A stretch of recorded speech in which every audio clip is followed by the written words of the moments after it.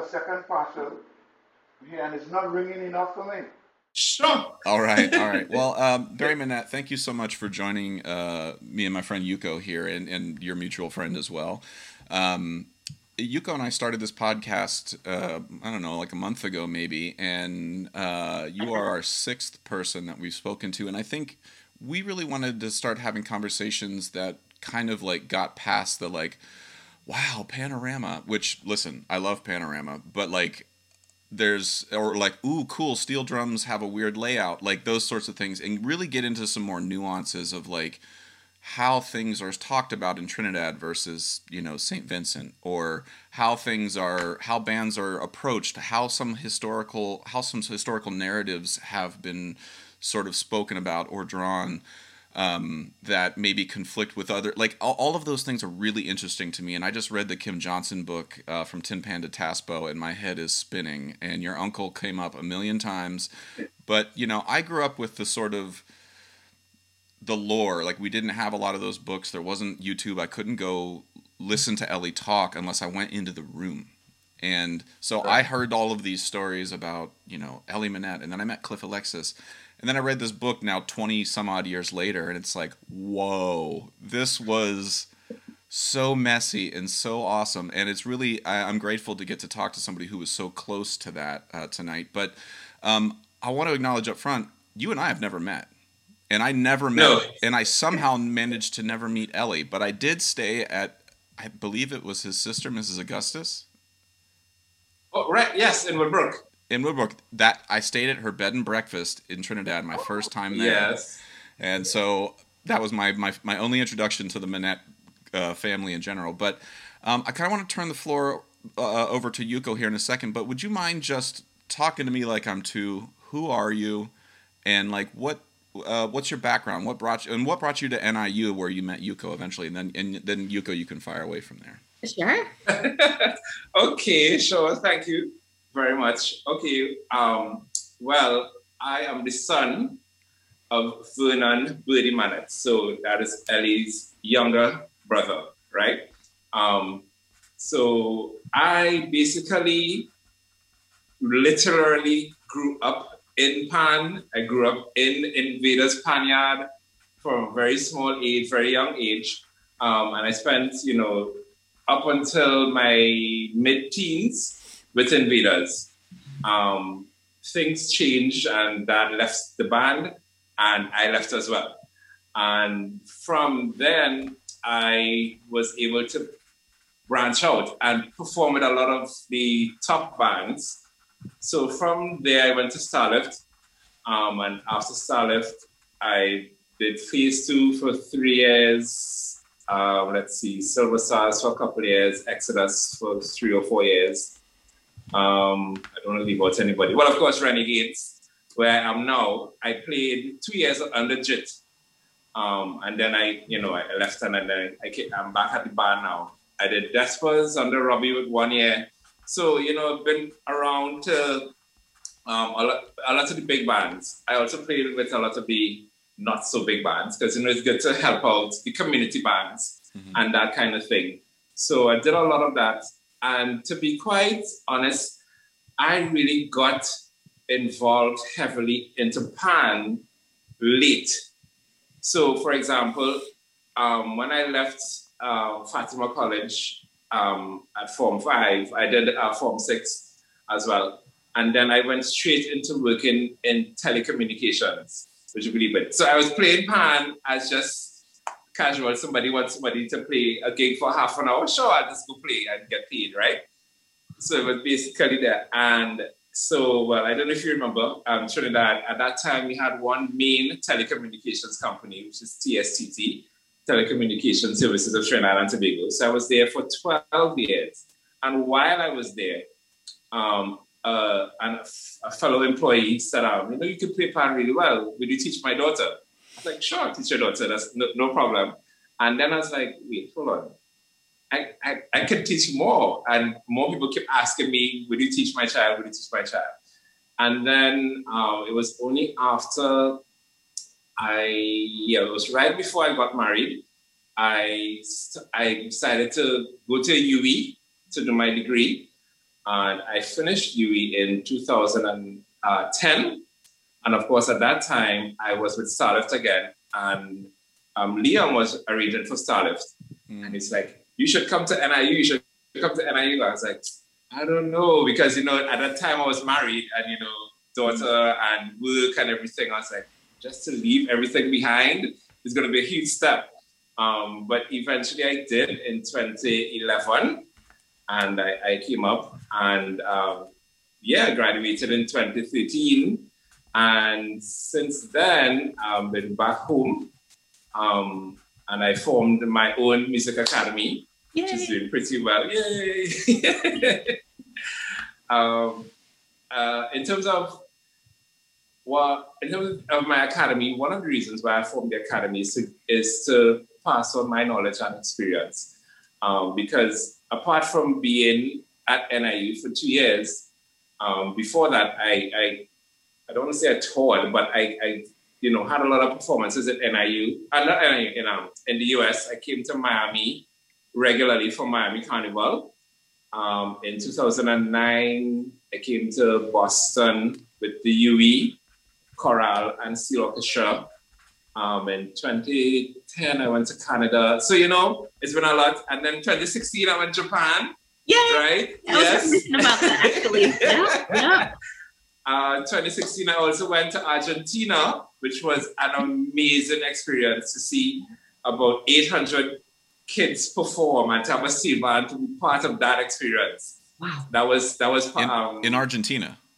In Argentina, the festival was called Iguazu in Concerto or something like that. It's a Spanish thing, right? But it's Iguazu in concert. And so Iguazu is a part of Argentina that has a really lovely waterfall in the background. It's like it's absolutely beautiful. So you should check it out sometime. But yeah, they have this festival every year where they bring these young people from all over the world. And at the time, I was the music director of the EXO Cubs, which is the junior part of Exodus Steel Orchestra. Mm-hmm. And I went there with a contingent and we performed. There were a lot of performances leading up to the main performance where all the students, all the musicians gathered and played. So, and let me see. Besides that, well, of course, St. Vincent. I did St. Vincent for 4 years, Panorama. Yes. So, As an arranger. As an arranger. All right. Yeah. So I and then, you come back to Trinidad and you realize that so many pan players just have poor technique. Sorry to say, but that's the reality. And I've been blessed, I should say, with good technique. I would never forget the first time Ray Holman told me, because Ray Holman was my Spanish teacher in Fatima. And he arranged for Invaders that year, right? That was 1989 or 1990, somewhere around there. And so I was just a young boy playing, and he was like, you have a really good technique. I was like, yeah, good. Well, I got that from Ray Holman, Well, Barry, I have like 1,000 questions based off of what you just said, but Yuko, I want to practice restraint. This is my time to practice restraint. I want you to fire the first question there. That was quite a jerk. I mean, quite a. Oh my God! Sorry. Go ahead. There's so much. Yeah, you can ask Barry for sure. Well, I'm just so happy to see you, Barry. Just because you're one of my brothers. So it's like, I'm like not even thinking about podcast. I'm just like talking with you, and I'm like, those are the best kind of podcasts, Yuko. Those are the best ones. Yeah, I guess so. Yeah. So, what can I ask you? Well, I mean, you've been all over the world, and it just made me so happy when you went to Japan, and you got to perform in Japan with our musical friend Yuki Nakano, and it just I saw you in Japan actually. Yeah, we hung out. Right. Yes, that's right. Yeah. But let's see. Yeah, let me ask you about something about Pan. I have met a number of people who have said, "Oh, I'm gonna create my own school, musical school." But you're the only one who actually was able to accomplish that. You created your own school, and uh, how many years ago was that? When you 4 years ago, 2017. Wow. And like I often see your students performing on social media and they sound amazing, and you're doing all kinds of great things for the future, of Pan. And what are your visions for the future of Pan in Trinidad and Tobago, like through the academy that you have, or just in general too? Right. Yes. Well, so one of the visions, of course, as I said earlier on, is I don't know, it's a pet peeve of me just to see people playing so badly.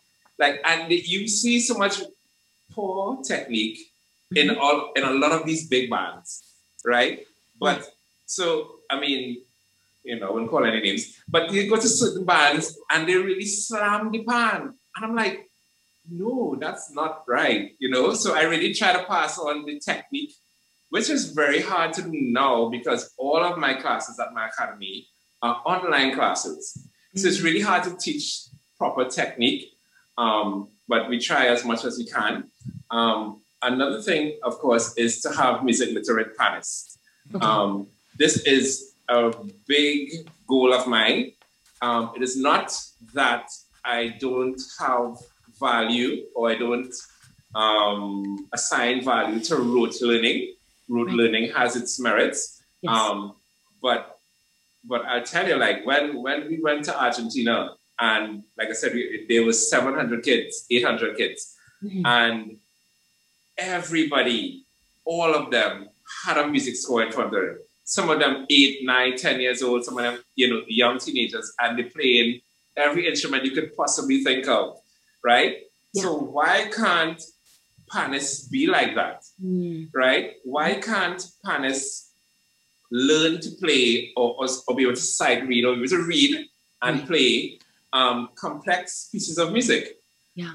Right? I remember, apart from the stuff I did at NIU and Miami and Boston, I visited Emily in Texas. Yeah. And I did a couple of workshops there, and I'm just watching some of the students there because she took me around. Okay. And I'm like watching some of these students and some of the pieces they played. And I'm like, we could never play this in Trinidad. Because they're really advanced, not just pan, other instruments. But the point is, young kids are reading a music score and doing it so well, and Barry, can I just ask? I mean, I'm going to ask a question, and it's going to sound blunt and ignorant, and I think I have an idea why, but I want to hear it from you. Sure. Why don't panists read? Why is that not the common thing in Trinidad? I grew up. I mean, for me, it was really common. I mean, I was starting in 5th grade. The music education systems at least in Ohio, you're taught, hot cross buns, all that stuff on a little bell kit, all of the things, you're playing recorders. I think I actually just played snare drum the whole time, And then when I went to Trinidad, it was like just being thrown in the Bering Sea naked, no one's giving me music. They're just some guys yelling C sharp and tapping out some rhythm and not telling me what the relationship is to the drummer, and I have to find that out at the rehearsal, But to me, it's just it's like that's the system I grew up in. But why is the literacy thing in Trinidad the way it is? I think we are so, what's the word, entrenched in tradition that we know that this is the traditional way to do it, and we will keep doing it this way for as long as we can, which is just how it is, and which leads me to something else, but we can talk about that after, leads me to standardization. Because I was a guest lecturer for Dr. Remy's class at UWI, and she invited me to come and do a lecture to the students about standardization. And so in preparing for the lecture, I decided to call and touch base with a lot of people in Pan in Trinidad. Right? And even outside of Trinidad, because I got on to Liam and I got his perspective on standardization as well. And some of the people just have their own opinion that this is the way we know to do it, and this is the way we are going to do it, right? Don't come and try to change us now. This is just how it is, right? Thankfully, but not so thankfully, the Ministry of Education now has started, well, they have music teachers in most of our secondary schools. And most schools have pans, whether you get pans donated or there's something called the pan in the classroom unit or something like that in the ministry that donates pans to primary schools. Okay. And even that I have a problem with, because I'll tell you why. When they donate pans to primary schools, so these are the younger kids up to 11 years, 12 years old, they send instructors to the schools to teach pan, right? And I remember visiting one school at a time, and I saw a guitar pan, hooked up the other way that I know it to be, right? So, on your left side, you'll have C and E and all that, right? C and E was on the right side. So I looked at the little boy, I was like, why are you playing this pan like this? This is supposed to be on that side and vice versa. And the little student said, well, this is how Sir told me to do it. So you have to have the instructors teaching the correct thing. Right. Otherwise, it just wouldn't make sense. And when they're teaching, so when they come in to teach, are they teaching tunes by rote or are they teaching sheet music? That's the next thing. They teach by rote, right? So what they will do is they would, like the school I visited a couple of times, I saw when I went to the music room, I saw a big whiteboard and they have different types of notes on the board. So you would have your half note and quarter notes and whatever. Okay. And you might write a letter name under the notes. So you're saying, but it's not on a music staff or anything, it's just on this blank whiteboard. And you say, so they might tell the students, okay, so this note is 4 beats. So we're going to play A for 4 beats, like that kind of way. So I just think it's not a very efficient way, because I think by the time students get to secondary school, you should already be able to read, at least in the most basic way. Not now at secondary school, you now have to learn the basics. Right. If you understand. Yeah. So that's... At your academy, you're able to teach young kids how to read music and... Oh, yeah. That's right, yeah. Well, sorry, go ahead, Yuko. Oh, I was going to ask you, in addition to teaching pan, are you teaching other instruments at your academy as well? Right. So because of the high demand for other instruments, I finally, only in January of this year, started to offer piano lessons. And that has taken off. I was like, what? This is crazy, But it proved something to me, that there is a demand for these things, but if you have a high quality or a high standard, people will come to you. Yeah. People will find you and they will come to you. So now I've been getting a lot of calls about guitar. So I'm thinking about starting guitar. I have to find a guitar tutor for September. Okay. Yeah. So that's great. Yeah. Well, Barry, what do you attest? I mean, you sort of have said some things, but like for somebody who wants to start to do what you're doing, if there's a young kid in Trinidad or one of your students who's like, I don't know, Mr. Barry has a pretty rad job. Like that's kind of what that's why I went into music. My high school teacher, Joan Wenzel, she's who introduced me to steel pan, and I was like, she gets to wake up and drink coffee and do this all day, and somebody pays her? Like that's insanity to me. My mom and dad, my dad sold soda for a living. Like he loaded trucks all day. It's like that was something you needed to be paid for. To talk about, like what's some advice that's maybe not like learn how to read music, make sure you have good technique, but like, what are the things that like you don't ever tell your students about like doing stuff that's just like, maybe you should learn QuickBooks, or maybe you should learn, stupid things that are just like the things that actually I think keep most people from being successful. They get up against that stuff and it's like, oh no. Like, so for you, what are some things that are like some business advice that you would give to folks? Well, I think if persons are interested in starting an academy or a business or anything like that, one of the things, I mean, like for me, I had this dream, right? That this is what I wanted to do.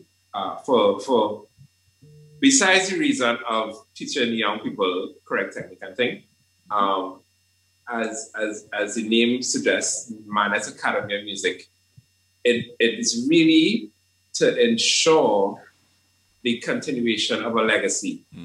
I really did this for my dad. A lot of people, would talk about Ellie, right? Right. But the stuff that my dad did is in no small way or should be diminished in any way. Because, so even though he passed away in 1999, I always said to myself, I'm going to do this to have the Mannert name live on, so yeah. So so years and years, I was thinking of doing it and I kept putting it off. I was like, nah, I'm not ready. I don't have this. I don't have that. I don't have, So anybody who wants to do this, once you make up your mind to do it, just do it. Things will fall into place. It will happen. And, because, you should, yes, you might be concerned about, well, I don't have this. Because I'll tell you, I started this academy with no bands. Wow. With no instruments, right? I kind of partnered with a primary school in Trinidad here in St. Anne's. Okay. And I was allowed to use their pans on a weekend, on a Saturday and a Sunday. In exchange, I would go to the school and teach a class during the week, right? So we had a kind of trade-off, right? So that basically that's how I started. And the other advice I would give anybody is if you're doing this, you should invest money, spend money, because, there's a saying, you need to spend the money to make money, right? Because at the end of the day, it's a business. You need to advertise. Spend the money on advertising.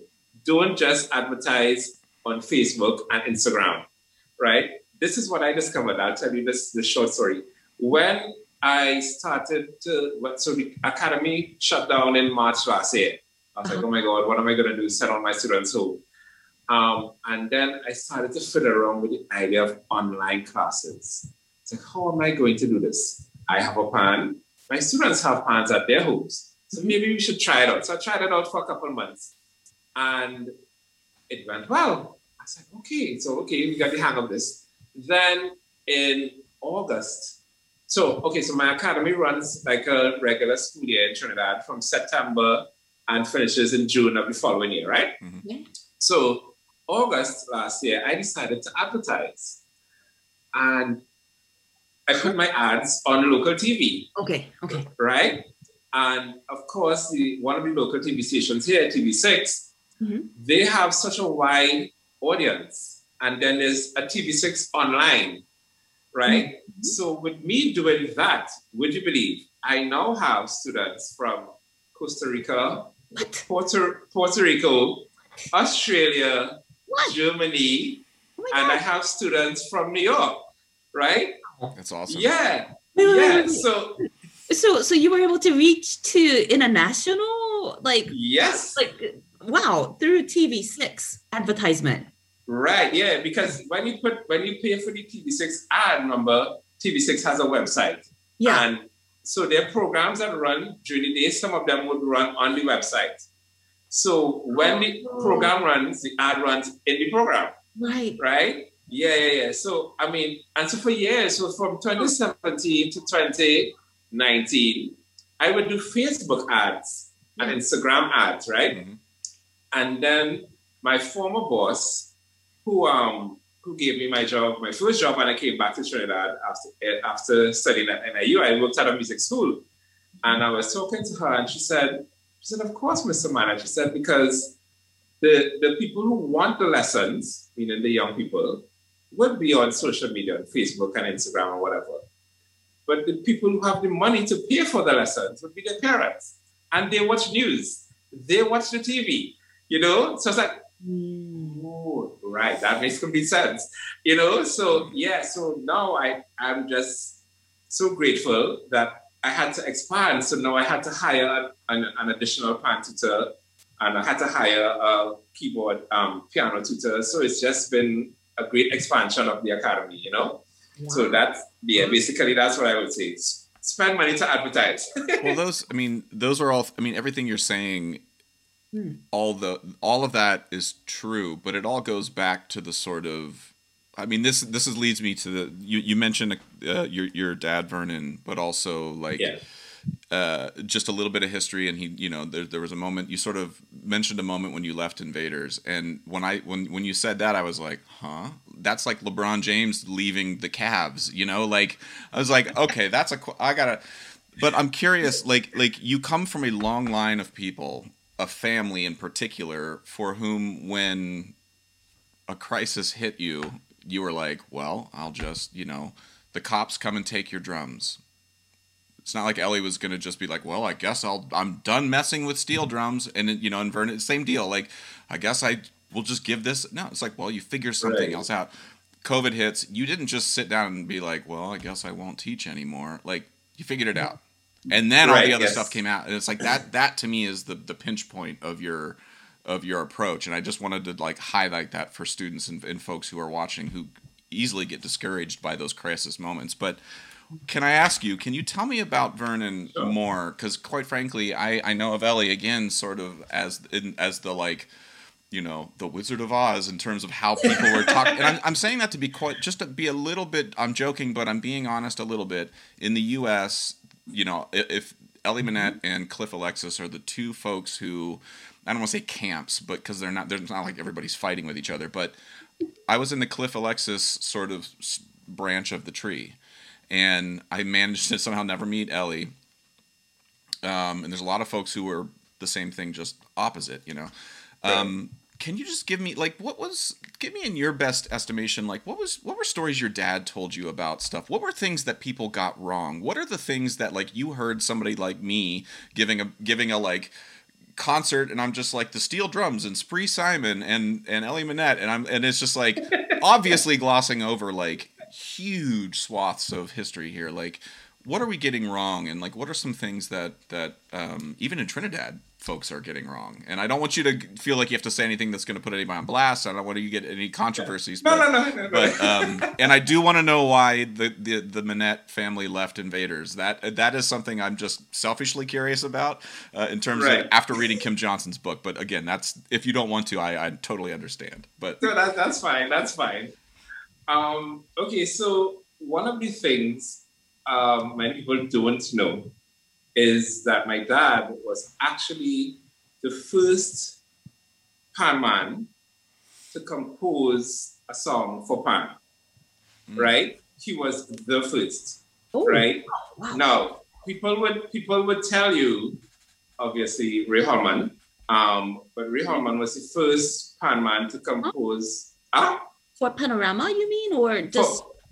Right, so that's what I was going to say. So Ray Holman was the first person to compose a pan song for Panorama.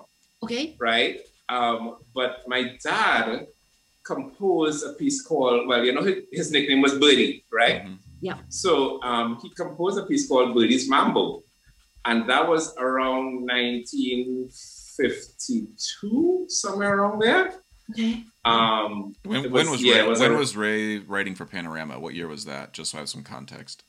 Ray wrote for Panorama in the 70s with Starlet, right? Pan on the Move and Pan on the Run and Pan on the Move. Yeah, I believe it was the 70s. It had to be the 70s. Okay, thank you. Pan on the Move. Yeah, it was somewhere around there, early 70s.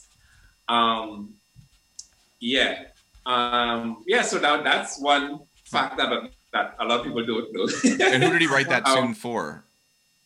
For Invaders? Yeah. Okay, all right. Yeah.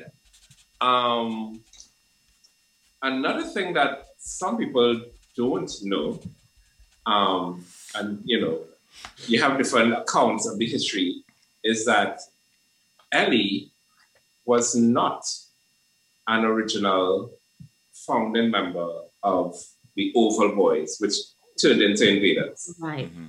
The Oval Boys was started when you hear the Manic Brothers. Yeah. Right. There were a lot of brothers actually. So I have an Uncle Ozzy. You ever met Uncle Ozzy? I may have, but I remember seeing him. Yeah. Or Cliff mentioning about like your brother. Right. Birdie's brothers. Yeah. Mm-hmm. Right. So they are the ones who really came together, and as you know, Oval Boys started because they were right opposite the Oval, and they would go into the Oval as young boys and feel the cricket balls and tennis balls and play around that kind of thing. But the idea of the original set of people who came together and formed it, Ellie was not part of the original set. Mm. So he came in a little bit after, even though Ellie was 2 years older than my dad, right? So my dad was born in 1929 and Ellie was born in 1927, right? So, right. So, but, like I said, he wasn't one of the original. But yeah, so I think that's, just like a couple of things that people don't know. Right. And then Ellie comes and does all this amazing stuff, right? And then leaves Trinidad. But Ellie was the captain or leader of Invaders. Mm-hmm. And when he left my dad in charge.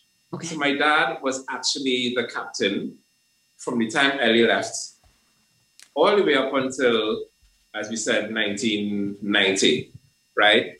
Okay. Which was a span 30-something, 40-something years, however long it was, right? Wow. As just the man who did everything. And, in those days, I remember there's one time I was in the Panyard while she was tuning for Panorama. And in those days, the band being so close to the Savannah, they would just push the racks up, right? And I'm there and he's there pounding away at this pan and this note. And the guy's pushing the racks off, but he's still working on this note, on this one note that giving him trouble, right? Wow. And I'm like, I'm really, really small. I'm like less than 10, right? And I'm like, why is he taking so long with this note? Like, just finish already. Everybody's going, right? But he was such a perfectionist. He's like, we're not leaving here until I get this note right. And for him, and for me, so because I kind of, and this is something a lot of people don't know, I kind of got into tuning a little bit at a very young age. Not a very young age, but that was it. So I would watch his strobe and I'm seeing this note is like, how the strobe can either go this way or that way, right? And it's dead center. And I'm like, it looks right to me. It sounds right to me. But to him, it wasn't perfect, right? And I'm like, wow, this is crazy. I'm like, he was such a perfectionist. Every note on every pan had to be perfect, So yeah, that's just, yeah. You said he was tuning on the drag right before that, going up on the stage? No. Oh, no. He was in the Panyard. We were still in the Panyard. Some of the guys started to push the racks off and go up the road, but he was still there tuning. Oh, Yeah. He said, we're not leaving this Panyard till I get this right. I was like, okay, just sit there and wait. Yeah. But did he ever talk much about during World War II? Did he ever talk much about like what what it was like growing up during when Americans were there during the war, and like did he ever sort of tell you any stories about anything like that? Right. Well, unfortunately, he never really did. He never really spoke to us about that. And that's one thing I regret. I regret not trying to get more out of him. Because if anybody knew my dad, who was a very, very, very quiet person, right? For Panorama, when the band finished plays, they would interview the captain or they would interview somebody. They never got an interview with my dad. He would just disappear like flash. It's like, yeah. So he really didn't do much interviews. A couple of people interviewed him and wrote stuff in books and that kind of thing. Okay. But yeah, he really wasn't that kind of person. Okay, so do you happen to know he, was involved in fights and just different, Oh, things happening? oh yeah, I know that for sure. Okay. Well, this is. I No, go ahead. Sorry. I've heard of two specific times. So you know how Cliff always giving the story when he got a bus head, right? Right. So I heard, this is, I kid you not, at a time he was in the Panyard, and more than one person told me this, and he was there, tuning, right? So he wore glasses, right? So he was his head is down and he's tuning, and then he would look up like right between here at somebody who was across there making noise, right? And he would just watch him and he went back down. And then, like, when he couldn't take it anymore, he literally just took the hammer, threw it at the person, smack in the head. And I was like, what? That's crazy. Like, you can't be doing that. And needless to say, everyone was quiet after that, because he needed silence to do his work, right? And I'm like, that's crazy. And then I heard, so the very popular song that Ray wrote of Pan on the Run? Okay. So Ray wrote Pan on the Move. It had to be 1971 or 70 or something like that. And then the year after, he wrote Pan on the Run. Okay. Right? And this was for Starlift, right? Okay. And this is the story I heard. Okay. I heard that Starlift was on Aripita Avenue going one way, and Invaders was coming up the other direction. And my dad and those boys totally ran through Starlift, mashed up all their pants and fight. And I was like, and so Starlift men were running, right? So then Ray came up with the idea of Pan on the Run because he had to run from Invaders, right? So I was like, oh my God. So the next day he wrote Pan on the Run for them. I was like, oh my gosh, this is crazy. I love stories like that. Yeah, well, yeah. This is... And then... Oh, sorry. No. You were going to tell another story. I want to keep listening. Yeah. No, just one more. So the very famous song by Blakey, Steel Band Clash with Invaders. And Tokyo, maybe? Was it Tokyo, right? Yep. And my dad, actually, that's the one story he told me. He told me it just didn't happen like Blakey said in the song. He said it didn't happen like that at all. I was like, really? So I guess Calypsonians, they would put stuff in their own way, to bring across a certain thing. But not that there wasn't a fighter, not that there wasn't the actual clash. Right. But he said it just didn't happen how it happened in the song. So I was like, yeah. This is one of the things, reading that Kim Johnson book, like what humans' memory of history is, and then what actually happened, and then what other people's observations of you in that history is also different, and then how we gel those together and who writes that down. Like, I trust Kim Johnson because Kim Johnson's Trinidadian. If it was me writing that same information, there's just a different level of detachment there. Like reading the stories in there, like I need to read it like 4 more times because I think I'm realizing how little I've suspected about steel band culture in general, but I actually am, like, some of it's misplaced, some of it's accurate. Like the story about Ellie's, I think it was with Casablanca, or maybe, where they stole his pan, the Barracuda, and hung it from a tree. Right. Yes. So that was Tokyo, actually. Tokyo. Okay. So Tokyo guys came and stole his pan, which was Barracuda, and they told him come for it. And needless to say, there's no way good boys from Woodbrook going to be going up to John Lambertville. There's like no way, because Tokyo. So Tokyo is situated. If you know Port of Spain, when you now come out of Port of Spain, as you leave in Port of Spain, it's on the left, like you're now about to enter into Lambertville. Right. So it's right pretty close to the highway.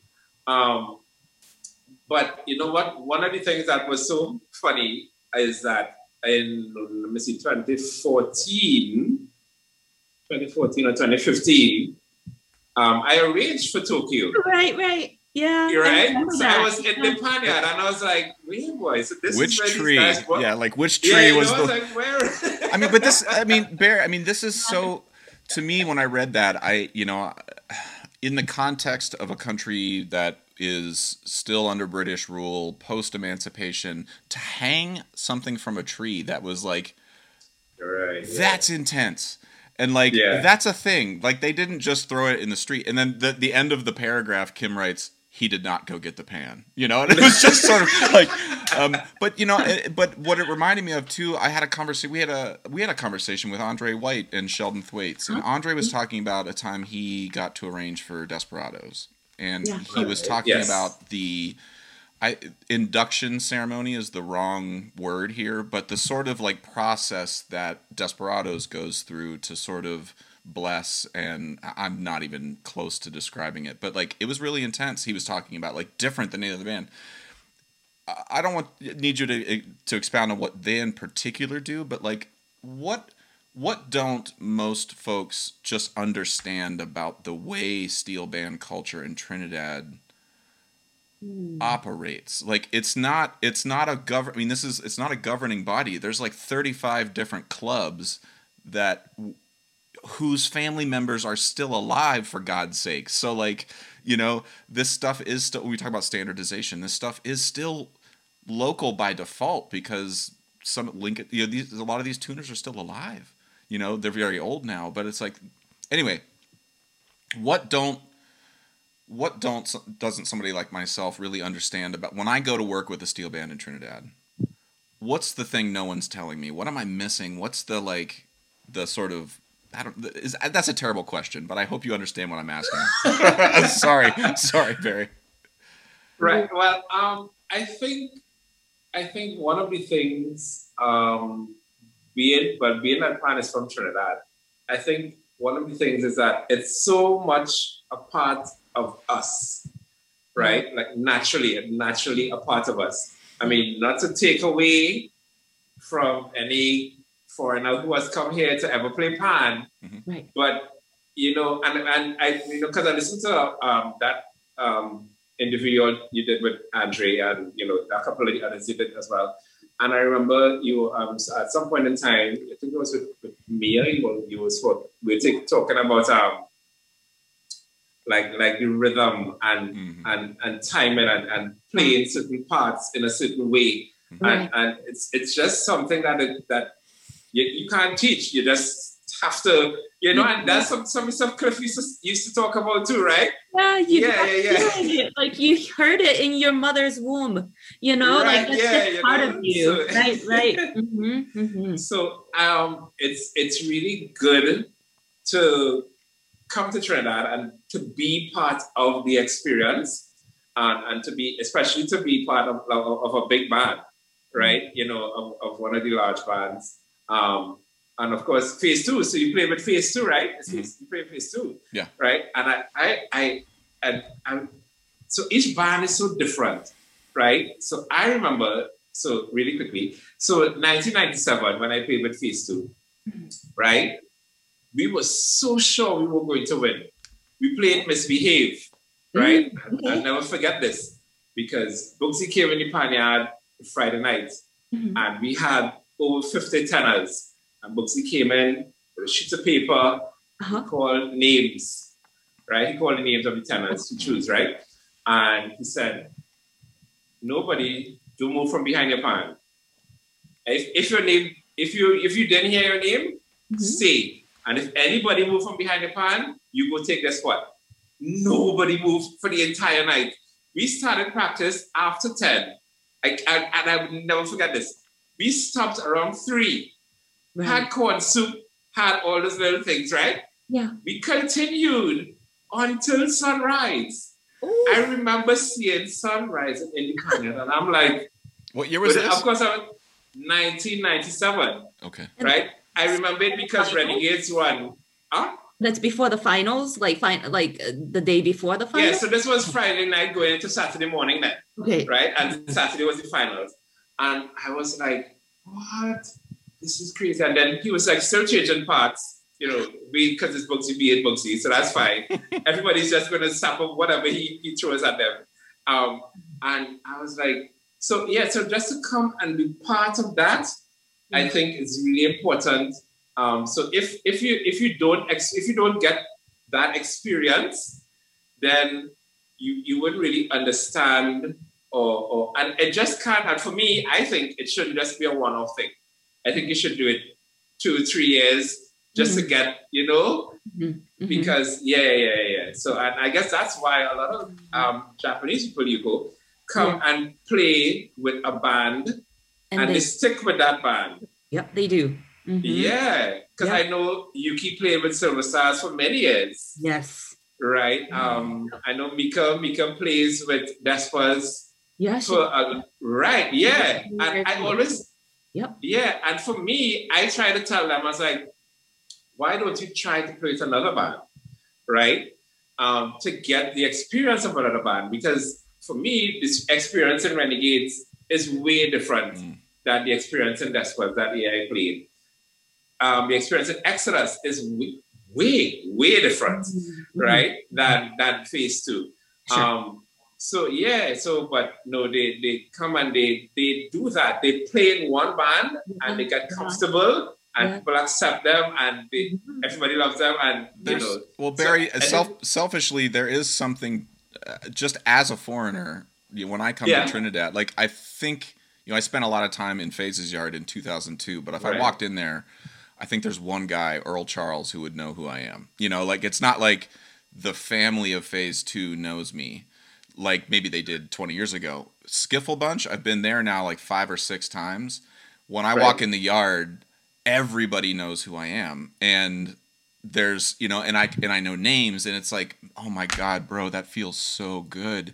Like it's just so nice, And there's trade-offs. I mean, Skiffle's Yard is more of there's a different family vibe. There's younger players. Yes, it's not as disciplined, maybe necessarily as a Phase 2 or a Desperados, but it's apples to oranges. It's like being like Invaders is better than Tokyo. It's like, wow, really? Like how you? They're different things, Like, anyway, sorry, I've monopolized all the time. Yuko, you should.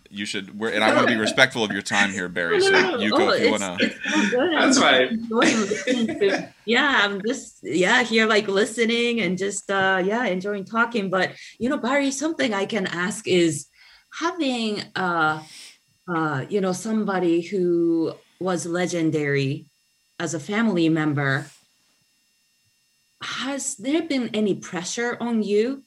Like, do you say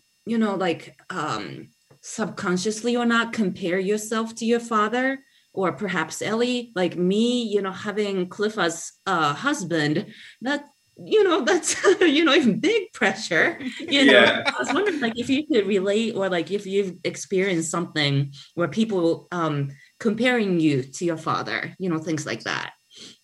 Right. Well, being the only Manette who's in Pan now, right? Because if you really think about it, Ellie's kids are not into Pan. Right. Okay. I have an older brother and a younger sister. Sorry, not an older sister and a younger brother. Okay. They're not into Pan, right? So I'm basically the only Manette in Pan, right? Okay. So I think I don't wait for people to put that to me. I kind of put it to myself. I kind of tell myself, listen, Manette is a name that is synonymous with excellence and the highest standards of anything. Right. And therefore, anything I am doing, I am putting out into this universe Manette. And it must be at the same level. We can't drop. We can't be like, oh, so you're Ellie's nephew, your buddy son, and this is what you're doing. No, it must be on par or try to, pass that level. So it's something I kind of do to myself, which is not such a good thing sometimes. I can relate to you. Yes. Oh my God, Barry, listen, we should start a podcast called Hard on Yourself. Like, I think the best way to keep other people from criticizing you is just be your biggest critic. You know, like then no matter what anybody says, you're like, I've heard it 400 times today already in my head. You can't say anything that's gonna, Yeah, I admire that about you. That's a good thing. That's right. Yeah. I was so I put on a online concert last year for my students, and the production of it was, the students would send videos, and I had to be like, no, do this over. You have to do this over. Do it this way, And working with the team that put the whole production together, we were so meticulous that everything had to be, exact and perfect, and so yeah. It's a big cross to carry, but yeah. Yeah, but that's a good thing in terms of like how your standards are high, so what you're producing is quality music or education, and so that's helping a lot of other people like your students and the community. So yes. yeah, so that's yeah. But yes, I also, Barry, I want to acknowledge too that like these are traits of yours that you've been like you're teaching your students these same traits in the same way that you were taught these traits by your dad. Like right. It's not like you came out of the womb and were like, well, this is how I'm gonna do things. Like no, like you came out exactly. And you were around people who just. They were a business of one, and they were like, well, today I got to get up and make sure that, Ellie Manette Incorporated is plugging along, and Vernon Manette Incorporated, I got to keep going. And like, right. I think students should be around people. Like there should be a class where they're just like, we get 300 people in there, and we just bring in one person who is just I'm doing this, and people are just around people like that. Like that's all. Right. I just don't want to undersell how important that side of things is. And it brings me to like my final question for you, and then I'll let you go ask the last one, and then we've already robbed you of about 55 minutes of your life here, Barry. So that's totally fine. You've mentioned a bunch of things: standardization, music literacy, education, and I'm hearing a lot of conversations. I'm seeing a lot of conversations online, and I'm having them with my friends about like there's a perception that like the U.S. is dominating the pan scene because of they're playing these certain charts, and these charts are old and they're not relevant, and the bands don't sound, and it's like. There's not a lot of like culture reaching a band in, Southwest Oregon, like there's just except through published music, right. Or unless you bring in somebody from Trinidad or from the islands, I'm curious for you, like how, I have a diagnosis of like what is gonna, and it's publishing. It's writing down. Every year Bugsy Sharp writes a panorama that just goes up in smoke. Yes. And these are the symphony. Like when we look at how music history has been disseminated, it's like, well, it didn't start with Beethoven or Brahms or any of those folks, but they wrote their stuff down. Other people played it, and it moved on through history. There's white supremacy. There's all of the things, but. It is a tragedy to me that Bugsy Sharp or Jit Samaru or all of these guys write stuff and it's just gone. And no one can study it. No one can read it. And like, anyway, to me, that is like the biggest sort of like, if we don't fix that, there's never going to be, no bands in Southwest Oregon is ever going to play a panorama from 2021. Right. So anyway, I'm off my soapbox now, Barry. But like that's the soapbox from which that question came. So take that as you see fit. I 100% agree. I 100% agree. And one of the good things, and one of the reasons why I love Jit Samaru, I really, really, had high respect for him. I went to Renegades just to play Jit Samaru's music. Mm-hmm. Is because Jit Samaru wrote down some stuff, right? He wrote down some stuff, and I remember, as a matter of fact, just a couple of days ago, I was looking at a video from I can't recall the year, but it came up on my timeline on Facebook, and it was of course, in Japan, and they played the Renegades arrangement of Earthquake, and it's like all these, Japanese, and they having so much fun, and it was way more than 100. It was way more than 100. I don't know if you ever saw it. You think?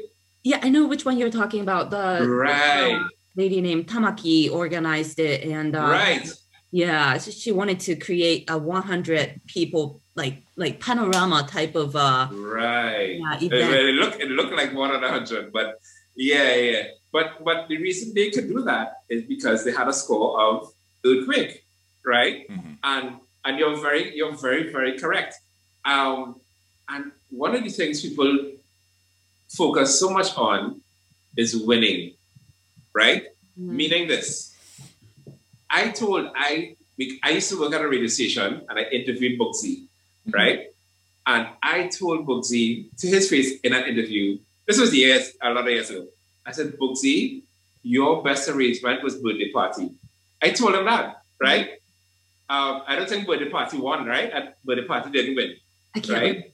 Yeah. No, it didn't win. I'm not sure, but I don't think there's many people who would argue with you there, to be quite honest. Right, I think it's a gem. It's a good exactly. One. But but is it written down? As you're saying, could somebody take the score and give it to a band to study at university level? No, it's not. I remember it has been actually written. that one I think is. That one was written. Oh, okay. But I remember a few years ago when Punch and Bago had a show where they had all the winners of Panorama. Okay. And you had to come and play one song, right? And Bugsy did Woman is Boss. Okay. And I played with them. And I remember Bugsy was just there remembering all the parts, being Bugsy. He was just there, oh yeah, so play this and play that. And it sounded just like when they won in 1987, 88, 87, somewhere around there, But if it was scored and if we could all read, then everybody would be in the pan. I would just take the score and play, Well, so I definitely agree that is the way to go, and I hope. But the good thing is that more of the younger arrangers are scoring. Right. I know for the years that I went to St. Vincent for their Panorama, I scored everything in advance and sent it. Mm-hmm. And then I just went like 2 weeks before to brush up on whatever changes I felt to make. Mm-hmm. But yeah, and of course, Liam does it all the time at Silver Stars. Right? Mm-hmm. Yeah, so that is definitely the way to go, scoring the music. But I just find as you were rightly said, too many good arrangements go to waste because it's not scored and because it didn't win. Mm. Well, like in Trinidad, like nobody cares what second, third, right? Once you win, that's it. Nobody remembers who came second. Nobody remembers, depending on the band, mm-hmm. right? Depending on the band. If it's All Stars, then everybody would remember you, right? Mm-hmm. But but which competition did Beethoven win? This exactly. is I know I want to be careful here because I again, when I say what don't I, it's not part of my bones. I don't know what it's like to grow up in a yard and see your band grow over the course of 20 or 30 years and then take that band to a competition where there's money at stake, there's reputation, there's your favorite arranger, there's all of that stuff, family name, all of it. I want to be sure to put that on a thing and say that's true. On the other hand, the Kendall Williams, Mark Brooks, and Odie Franklin arranged Hello for Skiffle Bunch and got second in 2018. Right, yes. One of the best panoramas of theirs that I've ever heard. It's not complicated. It's not super hard. It's just tight. Right. Not written down. That, and they got second. But they're one of how many junior panoramas? How many single pan bands? How many pan around the neck bands? What are there 40 or 50 tunes that are written every year for Barry? I'm telling you, we are hemorrhaging out of the aorta every year, and it's just music going away. And that's going away. Yeah. And I think it's important. Part of the discussion too that I've experienced is there's been reticence about being compensated for it. if arrangers need to be paid properly, for when their music is sold, and that's very complicated right now in the world of PDFs, so like. Anyway, just to say that I think Right. skinning that cat is an important one, and if there's anything I can do to help on that front, please let me know. Right. Well, once you get the permission from the composer to sell your arrangements, that alone is a thing. Mm-hmm. But if you really, really, really want to make a mark, because like now I have arrangements on certain sites that people can buy. Mm-hmm. And I, just a couple of years ago, I actually did a school band arrangement that was pretty good for Iron Love, and I just put it up on a site. And so, but I let the organization get all the permissions and everything, Okay. right? And so they did. So now my music is there. So Awesome. now you have to want to do that. And I think a lot of times the arranger probably doesn't want to spend the money to get his arrangement scored. Because when you score music, right? Yeah. I've never scored. The only person music I score is mine. Okay. But I could score somebody's arrangement if I get a chance. But I don't know how much it costs to do that. I'm guessing it might be quite.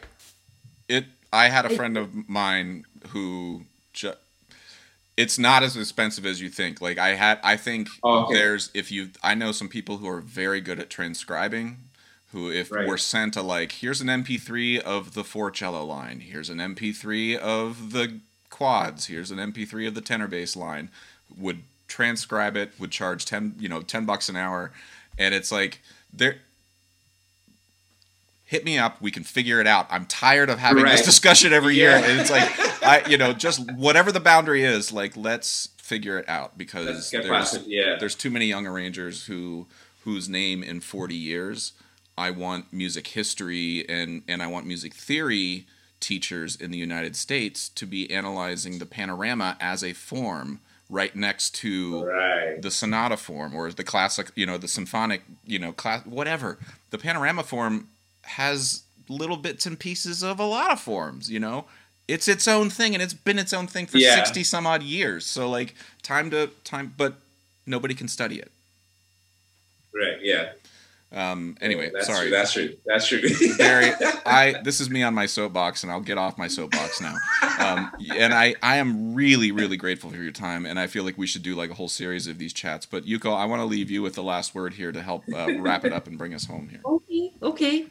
Well, I mean, it's been wonderful, seeing you is like so much better than just, texting and yeah. So, you've seen the past, present, and like now you're working with the future of Pan in Trinidad and Tobago, like seeing like your father, and hearing stories from the past, and you were like in the present, like creating your own academy, teaching what you know to the future of Trinidad and Tobago. Where do you see Pan in Trinidad going in the future? Like, how will it change, you think? Or will it change? That is such a wonderful question. I would like it to change. Yeah. But to be quite honest, I don't see it changing anytime in the near future, because like I said, certain things are just embedded in Trini culture. Okay. And I think that somebody or some organization needs to be the driving force to make the change.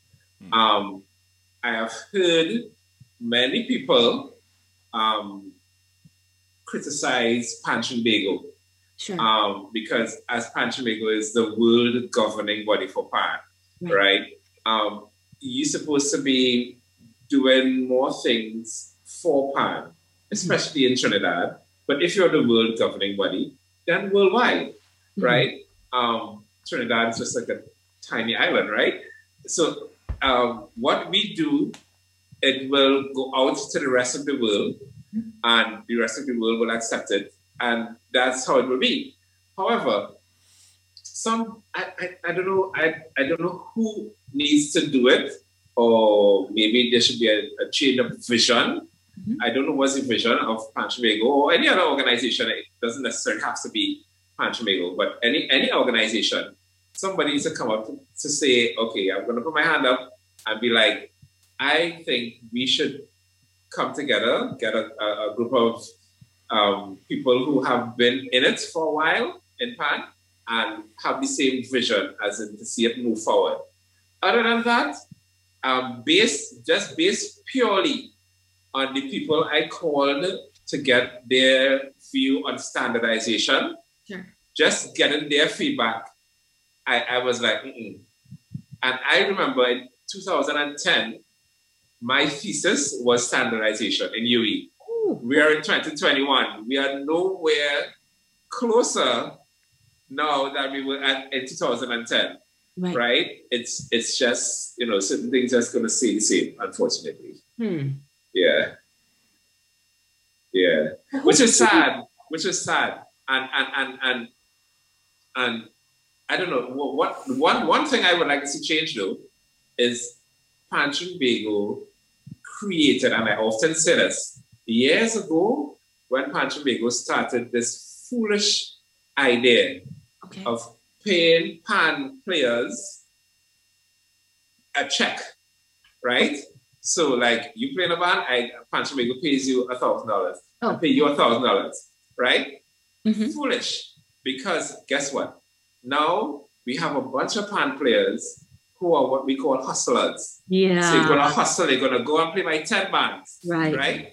Now, I mean, I'm no Bugsy Sharp, right? I'm no Liam Teague, but in my younger day, the most bands I played for was like 4. Right? But still. And because I know I could take 4 Panorama tunes and I could give these 4 bands 100%, right? I'm going to hit note for note, dead center, and I'm going to skate over, right? But now you're going to get these younger kids who, so I can make $1,000 here. I can make $1,000 here. And they go by 10, 12 bands, and they both, I make $12,000 this Panorama. Okay. But what value did you add to the music? I am most certain that most of them, they probably played, out of the 12, they probably played 4 Panorama songs good, and the next 8, they probably played 75% good.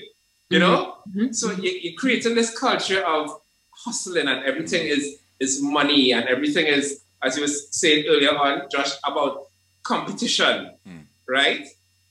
When I think competition has its place, but definitely more should be done to, I don't want to say discourage competition, because for example, when I played in Japan, right, that it was Yamaha Hall, right, full of people, and there was no competition.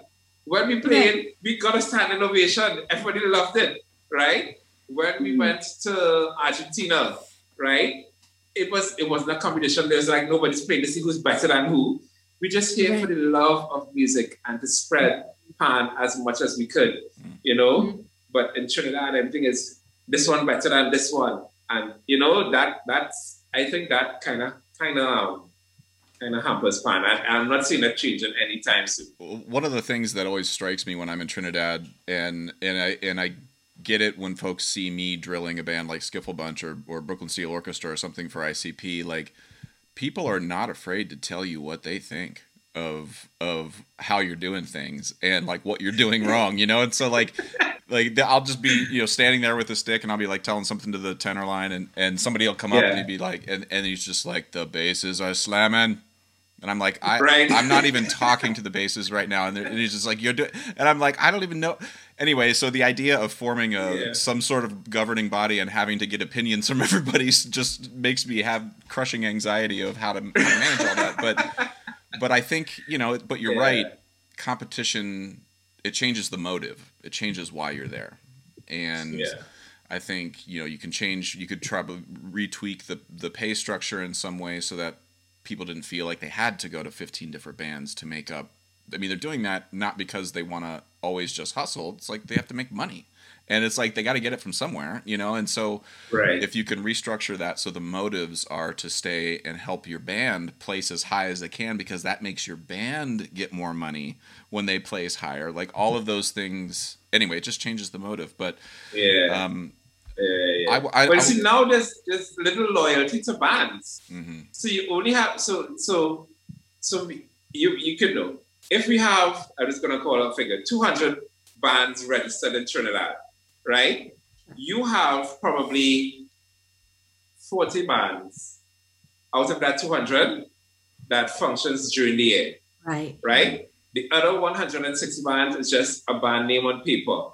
Mm-hmm. And I know this from experience because when I went to Tokyo, I had to carry all my players. Mm-hmm. They had about 5 players in there, but there's a band named Tokyo that's going to register for Panorama and get paid, right? On parents' fee and whatever, right?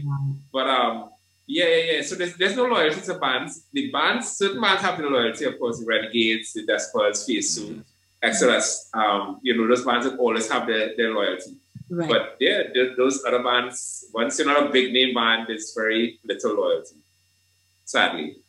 Mm-hmm. Well, Barry, this has been, I haven't been ignoring you. I've been taking notes because I have some homework I have to do now. That's a lot of notes. No, this has been really great. And I think Yuko and I think I'll speak for Yuko that the door is always open here, that if you want to be a repeat guest, I feel like we barely scratched the surface here. Like I have so many more questions. But I think for folks, for me, I'm really grateful for you being honest and talking about this stuff. And I hope that there's a young person like me, like a young Josh in high school, starting in a steel band.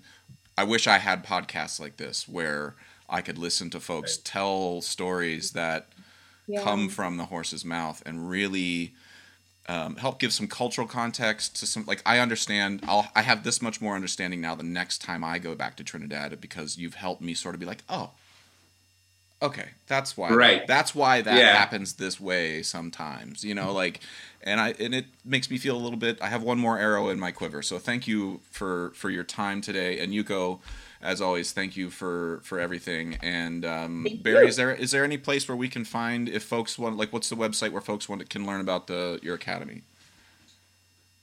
Oh, well, that's the thing. Actually, it's only on Facebook and Instagram now. Mm-hmm.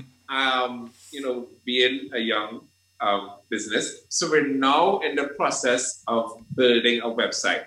So I'm gonna have that by the time our next academic year for September comes in. So probably by August, our website should be up and running. But yeah, so we're working on it. Okay. But for now, we can find us on Facebook and Instagram. The Manette Academy of Music? Music, that's correct, yes. Okay, awesome. Well, Barry, stay healthy, stay safe, and again, I'm totally serious. If there's anybody who needs any help with the publishing, Yuko, I hear you're quite the transcriber too, so we may be putting you in here. One thing, the last phase 2 arrangement was transcribed. So from 2020, I did it. 2020? Okay. Yeah. So right. It's done. Okay, well, let's start. We need to have like a website where all this stuff gets just like, here's the link to this phase 2 arrangement. Just so folks can have it. Yes. All right, Barry, stay healthy and safe, and I hope to see you in person and have a carob or a stag with you in person. I don't want to. Yes, we will. Okay. All right, take it easy, everybody. Thank you so much. You're quite welcome. Bye-bye. Thank you. You're welcome. Thank you. Stay safe.